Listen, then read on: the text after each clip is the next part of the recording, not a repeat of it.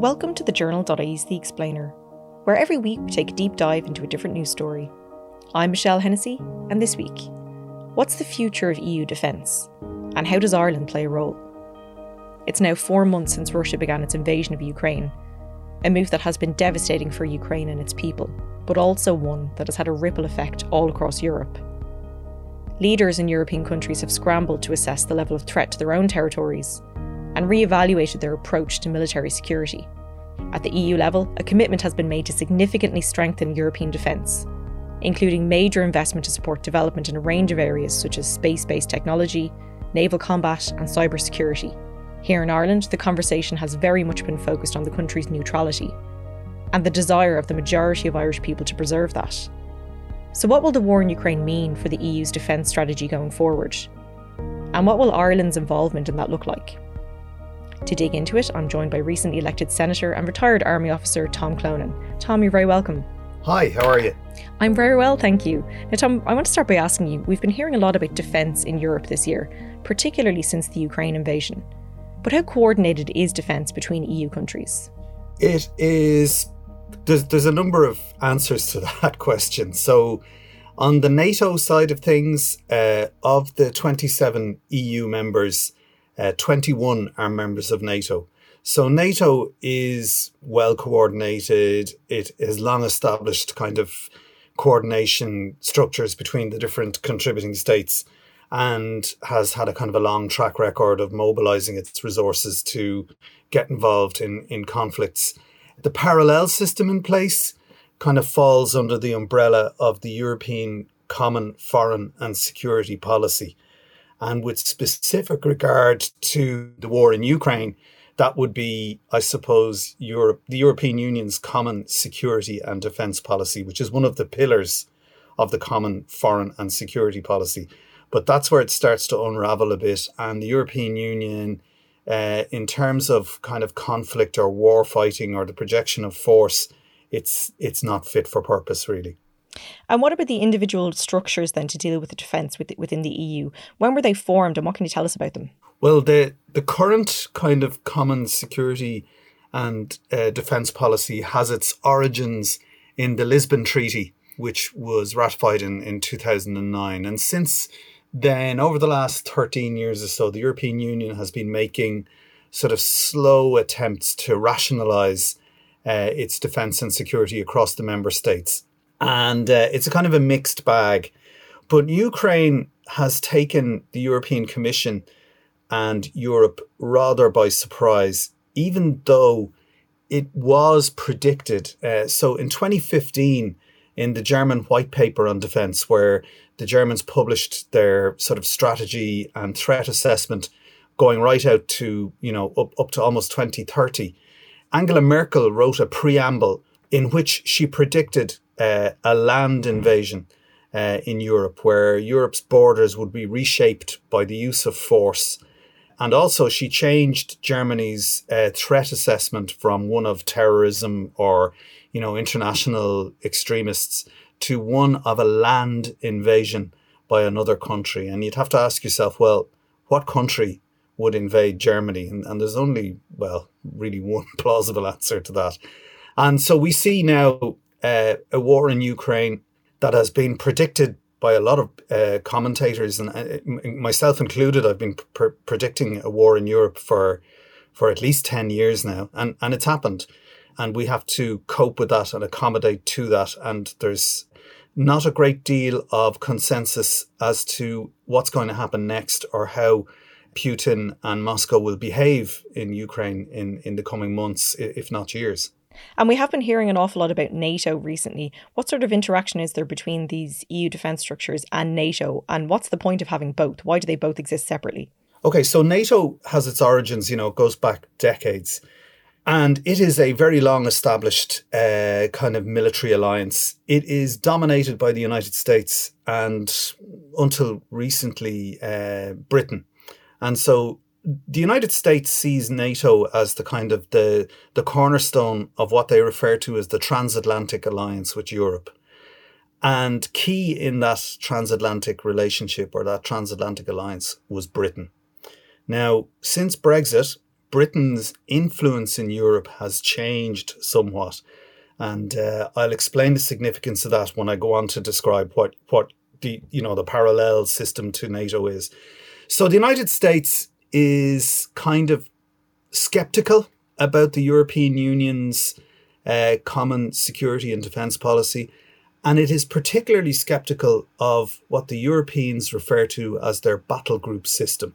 So the Europeans set up, after the Lisbon Treaty, a battle group system where they have 18 regional battle groups all around Europe. For example, Ireland is a member of the Nordic battle group. And at any one time, there are 2 European Union battle groups on what they call standby. So we were part of the German-led EU battle group in 2020, which was on standby for the latter half of 2020 during the height of COVID. So the theory is that the European Union can use these battle groups to go to war, essentially, in theory, at any point within 10 days that they're ready to go, that they have a fully formed kind of double battle group system to go into action where needed, either within Europe's borders or beyond Europe's borders. Now, the problem with the EU battle group system is that it's great on paper and in theory, but there is no real certainty as to how it would perform if it was called upon to mobilise. So it's actually they're actually quite small. Each battle group consists of about 1,500 troops. So at any one time, then you've got 3,000 troops in theory ready to go into battle. Now, that is different to the NATO battle group concept because they also have battle group concept incorporated into their strategic doctrine, but they would have much larger combined arms forces that train regularly together, that do massive on the ground or surface exercises at sea and in the air. So they're far more ready to go. So the Americans, the United States, they're also a bit nervous of the fact that the European Union is now dominated by France and Germany. And up until now, Britain, as a European Union member, provided 20% of the military strength of the European battle group kind of concept and the European common security and defence policy. That, Britain was a huge component of that. But Britain is now gone. We're now dominated in Europe by Germany and France, and they have kind of different military ambitions to those that might be commonly understood by most Irish people. They see the European Union as a great economic success, as a great social success, and now they want to make it a political and military success. So Europe is, in effect, de facto arming itself. And where there's a lot of rhetoric and narrative around supplying weapons to Ukraine and keeping the war going and trying to defeat Russia within Ukraine's territory. So that's I would say, as an objective military observer and as an academic who's published on military matters and who is an avid student of history, we're at quite a dangerous moment. So besides Ukraine, are there other examples you can give us of the EU needing to use these structures?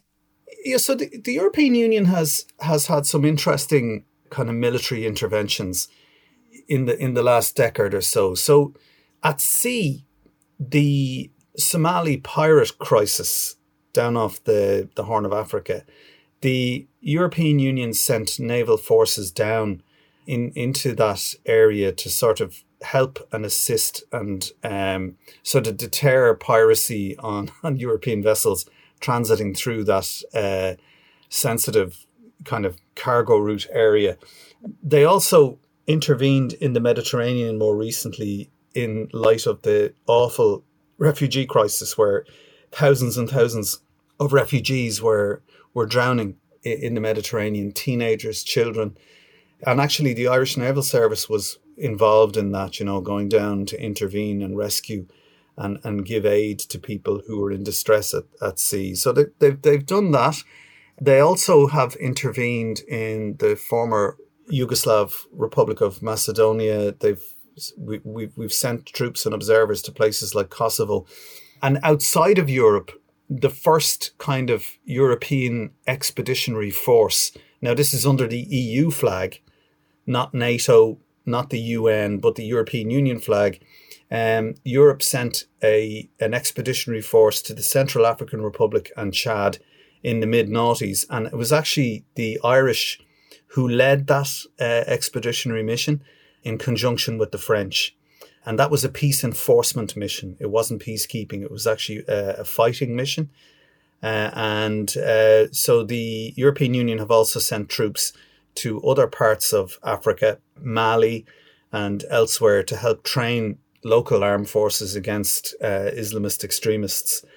So, this kind of slow, on-the-ground, kind of quiet revolution has taken place over the last 2 decades, where the European Union has moved from being a kind of, as I said earlier, just an economic or social phenomenon, a kind of a trade alliance, to being a kind of a political entity that is now, at the early stages of developing a military or force projection capacity. Now, the nervousness around that is that in the last century, Europe armed itself twice, and on both occasions, they're associated with world wars. And you mentioned a couple of areas of involvement for Ireland. The Nordic Battle Group was one that you spoke about earlier. What is our role on a practical level in all of this? So on a practical level, there are difficulties with our involvement in the European Union Battle Group system, because whilst we do contribute troops to the actual battle group itself, and we have an area expertise in explosive ordnance disposal or bomb disposal, dealing with improvised explosive devices. We're international leaders in that area because of our experience of dealing with the Provisional IRA during the Troubles, although that corporate knowledge is now almost gone from the organisation because of the difficulty retaining that talent. But we've also had a lot of experience of dealing with improvised explosive devices in Lebanon, the Middle East. And so our troops went to, and this is going to confuse some listeners, our troops were sent to Afghanistan as part of the NATO-led Operation Enduring Freedom there, to assist with their improvised explosive device kind of effort, because the vast majority of casualties sustained by the United States and our allies in Afghanistan were through the use of roadside bombs and other improvised explosive devices. So Ireland has played a key role in that, and that's recognised within Europe. So we would play a role in that component of the battle group system. At the kind of headquarters element, as a parallel to NATO, so NATO's headquarters is based in Belgium in two ways. The military headquarters are based there. Supreme Allied Command headquarters Europe is based in Belgium, and the kind of the political leadership of NATO are based in Brussels. The European Union then set up a parallel military structure called the European Union Military Staffs, which is also based in Brussels. Or the EUMS, and senior Irish officers have had staff appointments at EUMS in Brussels, and also in some of the European Union battle group planning cells in places like Sweden and in Germany. But the problem for Ireland is that we are bound by what's called the triple lock. So even though we're part of the European Union, and even though we're cognizant of the common security and defence policy, and even though we participate in the battle group's standby arrangement system, and that we have people at the planning cells and headquarters, we will only get involved in sending troops if there is a UN Security Council mandate. Number one, a resolution from the UN Security Council. Number two, there has to be Dáil and government approval before troops can be sent. And in that context, there's a nervousness amongst our partners that we can't really meaningfully respond to all situations. So in the case of Ukraine, for example, if the Nordic battle group, the German-led Nordic battle group, was sent to the border with Poland to do something like help with refugees or assist the Poles with their border defences, I don't think Irish troops could go, because there wouldn't be a UN Security Council resolution on that, because the Russians are never going to sign up to that. They're never going to agree to the deployment of troops to the border with Ukraine or anything like that. So effectively, Russia and China have a veto on Irish military involvement anywhere in the world, and that includes a broad spectrum of things like humanitarian assistance in the case of man-made or natural disasters, peacekeeping or peace enforcement. We really can't send our troops without that UN Security Council resolution. And effectively, because of the structure of the UN, that can be vetoed on a case-by-case basis by China or Russia. So we don't have the same freedom to get involved as many of our European partners. And for that reason, they're a bit nervous about having us in a battle group system because they can't really depend on us to deploy. And Ireland's neutrality ties into all of this as well. How has the firm stance on neutrality been viewed across the rest of Europe? Is there a level of understanding, or has that been unpopular in some camps? I think our European partners understand our neutrality very well. So, we are politically aligned with the European Union. We're politically in support of, for example, in the case of Ukraine, all aid and necessary support to Ukraine. Militarily, we do not belong to a military alliance like NATO or any other military alliance, but we have participated in NATO missions. So for the listener to understand the big change that's happened in Ireland, kind of behind the scenes, 20 years ago, broadly speaking, Ireland did peacekeeping for the United Nations. That was it, really. We did one task for one international organisation. But now, as of 2022, we do peacekeeping and peace enforcement, not just for the United Nations, but also for NATO, because we have observer membership of NATO in a structure called Partnership for Peace. So we became members of Partnership for Peace, and as a consequence, we can participate in NATO peace enforcement missions around the world, and we have done so. So, for example, our troops have participated in the NATO-led mission to Afghanistan for a very long number of years. Irish troops were involved in that conflict. We've had Irish troops participate in a NATO peace enforcement mission in Kosovo.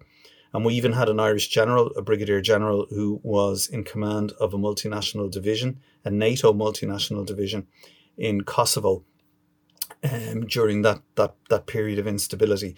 And we also do peace enforcement for the European Union, as, for example, with our mission then to Chad and the Central African Republic. So our neutrality is, I suppose what you could call it, is a kind of a pick and mix one. We decide on a case-by-case basis as conflicts arise around the world, whether or not we're going to get involved. And we get involved on the basis of that triple lock decision. Is there a UN Security Council resolution in force?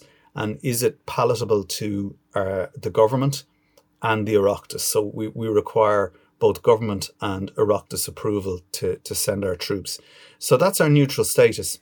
So say Ireland was invaded today, which is hopefully a very unlikely scenario. Would other countries come to our defence? What would happen?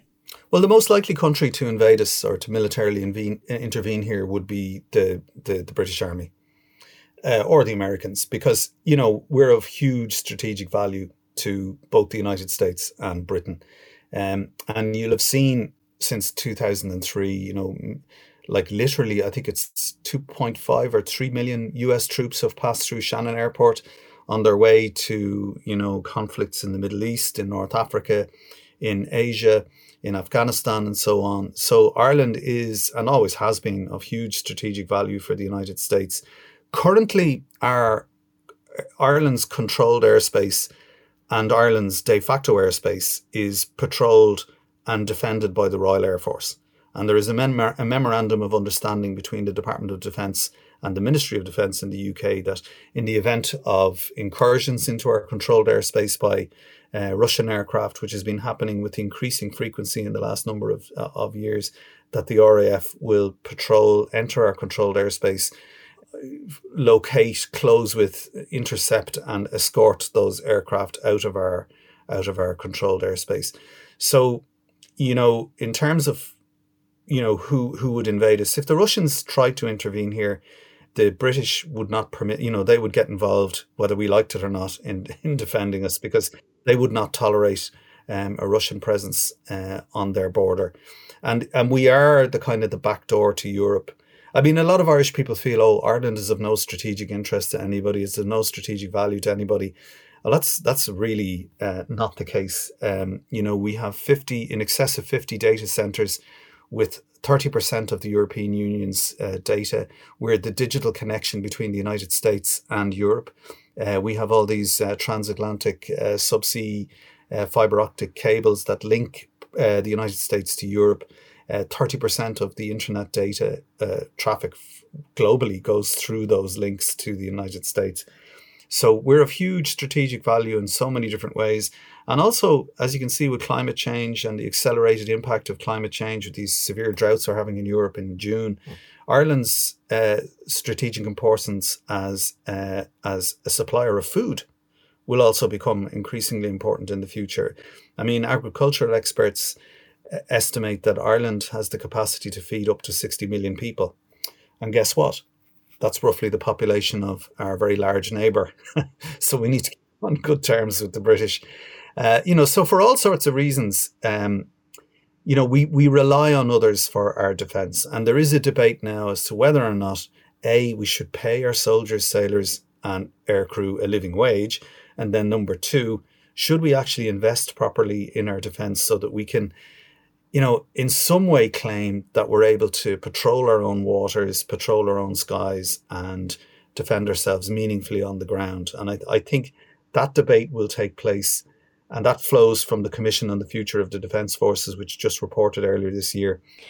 And on a European level, right now, a new defence policy is being drawn up, a common European defence policy. That's called the Strategic Compass. Can you tell us about that and what that's going to mean for EU defence? Yeah, so again, this is part of the European Union's drive to become more militarily coherent. So you've had institutions like the European Defence Agency were set up to kind of make better use and rationalise Europe's spend on defence. So Europe spends, as a collective, the European Union, its member states, France, Germany, formerly Britain, Italy, and so on, they spend roughly 1/3 of what the United States spends on defence and the military. But we don't have anything like 1/3 of the United States capabilities. And that's because in the United States, they've got one armoured personnel carrier contract. They've got one main battle tank contract. They've got one sidearm or, assault rifle contract. Whereas in Europe, you might have 12 or 13 different armoured personnel carrier research and development programs across different member states, different weapon systems like Steyr in Austria, FAMAS in France, and so on. So, there's an attempt to try and find out, well, who's doing what in Europe, and can we avoid replication and unnecessary duplication and try and better mobilise our defence and military spending across Europe. So in parallel with that then, there's also this desire under the Strategic Compass initiative to try and identify what are the main threats to Europe going forward and how best can we respond to those collectively. Because at the moment, militarily, Europe is very wealthy. We're a very wealthy trading bloc. We're a very wealthy part of the world. We're rich in all sorts of resources. But from a military perspective, we don't really have the capacity to mount a collective defence outside of the structures of NATO. And so that's what this Strategic Compass is trying to do, is trying to, identify priorities for Europe independent of the United States, that we wouldn't be, overseen, directed and governed by the United States. Now, the United States will tell you through their public diplomacy, their military attaches and so on, that they're actually, whilst they welcome European Union's commitment to increase its spend on the military because they benefit from that hugely by way of the military-industrial complex, they're also nervous about what the European Union might try to do independent of NATO. Because Europe has gone to war, as I was saying earlier, twice in the last century. And on both occasions, the United States had to come and rescue us. And there are lots of Americans buried all over Europe that are testimony and evidence to that. So they're just watching us with interest. They'll be. It's unfortunate that Britain has left the European Union, because whatever you might think about Boris Johnson or David Cameron or their predecessors, Britain was a very important influence within Europe and was a great ally to Ireland whilst it was a member of the European Union. And now that the European Union is dominated by France and Germany, watch that space. What direction will France and Germany take us in? So I think Irish people need to really think about what's happening in the world internationally and what's likely to happen on this island in the next 10 to 15 years, and figure out for themselves where they think the main threats to security and stability are coming from. Because we do have emerging dynamic hybrid threats that we don't really hear about in Irish media, because there's a reliance on US and UK analysts who don't really think about the world from Ireland's perspective. So we're getting a European perspective, or we're getting a British perspective or an American perspective, but we don't actually very often get the Irish perspective, and we have so many academics, people like Ben Tonra and others, who are very articulate and who really understand Ireland's position in this changing geopolitical space. But we need to think about it. And how at risk is the EU on a wider level? How likely is it that this common defence strategy would have to be used? Well, I mean, there's an imminent risk of escalation of the war in Ukraine. For example, the narrative on Ukraine has been reframed by Putin and Sergei Lavrov. So initially, they had intended to decapitate the regime, to effect regime change, to take Kiev, to eliminate Zelensky and his administration, and to replace them with a puppet regime and take over the entire Ukraine state, and to insert somebody like Lukashenko. They failed to do that, and they're now concentrated their use of force into the Donbass region. I think that they will take all of the Luhansk Oblast in the next week or two, and then they will concentrate their forces on Donetsk to take the entire Donbass region. They will then regroup, re-equip, rearm, and I would say if they're successful in this endeavour, they will then move on Melitopol, Odessa, and try to get connect up with Transnistria and possibly take Moldova. And that brings Europe very close to the brink of war with Russia, because Europe may decide that actually Ukraine's values, and you can see it now has EU candidate status, align with those of the European Union, and that Ukraine's interests also align with the interests of the European Union. And so we're not far off a scenario where you could see conventional combat between the European Union, backed by France and Germany, and Russia, and that could happen at any given moment. So that's what I'm saying. I think we really need to have calm, cool heads. We need to talk about not just supplying weapons, but trying to figure out a way of de-escalating the conflict in Ukraine and bringing to an end the horrific daily death toll now of, anything up to 300 Ukrainian troops per day are being killed. A similar number of Russian troops, possibly as many as 30,000 Russians, have been killed in this conflict, with multiples of that seriously injured. Not to mention the principal casualties, which are civilians. Like I would say, we're not at any given moment, we're not that far away from an Archduke Ferdinand moment. In other words, an unanticipated event, either, an incident at a nuclear power plant in Ukraine, or a missile that goes beyond its target and hits something in Poland or in Slovakia or in Hungary. This is a really, really dangerous moment. And frankly, from a personal perspective, I'm surprised at the lack of energy on the part of the Secretary General of the UN to intervene and get involved and try to broker a ceasefire of some kind. I'm equally interested in the lack of a desire to intervene on the part of the US administration or other administrations to really, get Putin to sit down and talk and take a pause and stop killing. And again, it's not that I have any sympathy for Putin or for his grand design for Europe, which is writ large. I mean, he quoted Peter the Great recently. It's clear that he wants to expand in an imperial war of aggression.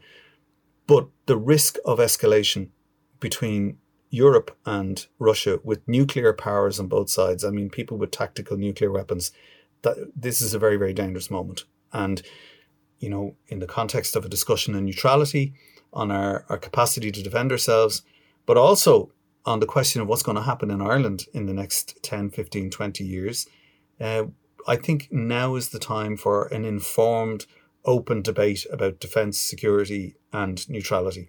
But I think we need to be careful in the context of Ukraine not to get caught up in the narrative of armament and alignment. I don't think that's useful.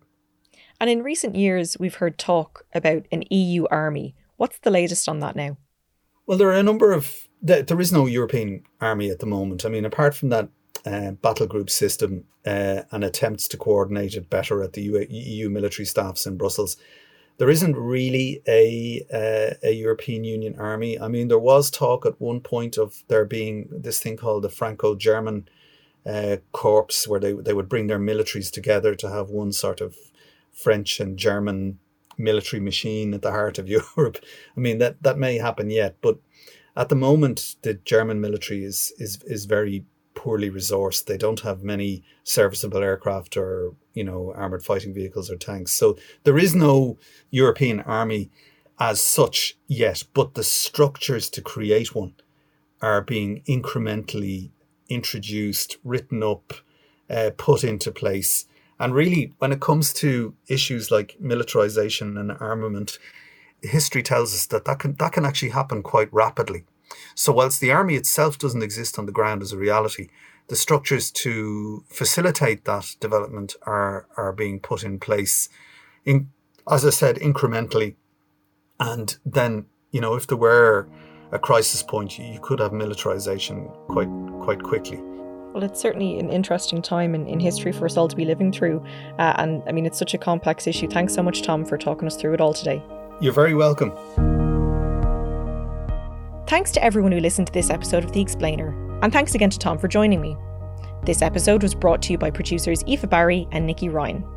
If you liked what you heard and you want to support The Explainer, there are a few things you can do. You can head to thejournal.ie/contribute to become a monthly subscriber, or you could leave us a rating and a review as well if you're feeling generous, wherever you listen to your podcasts. Thanks again for listening. Until next time.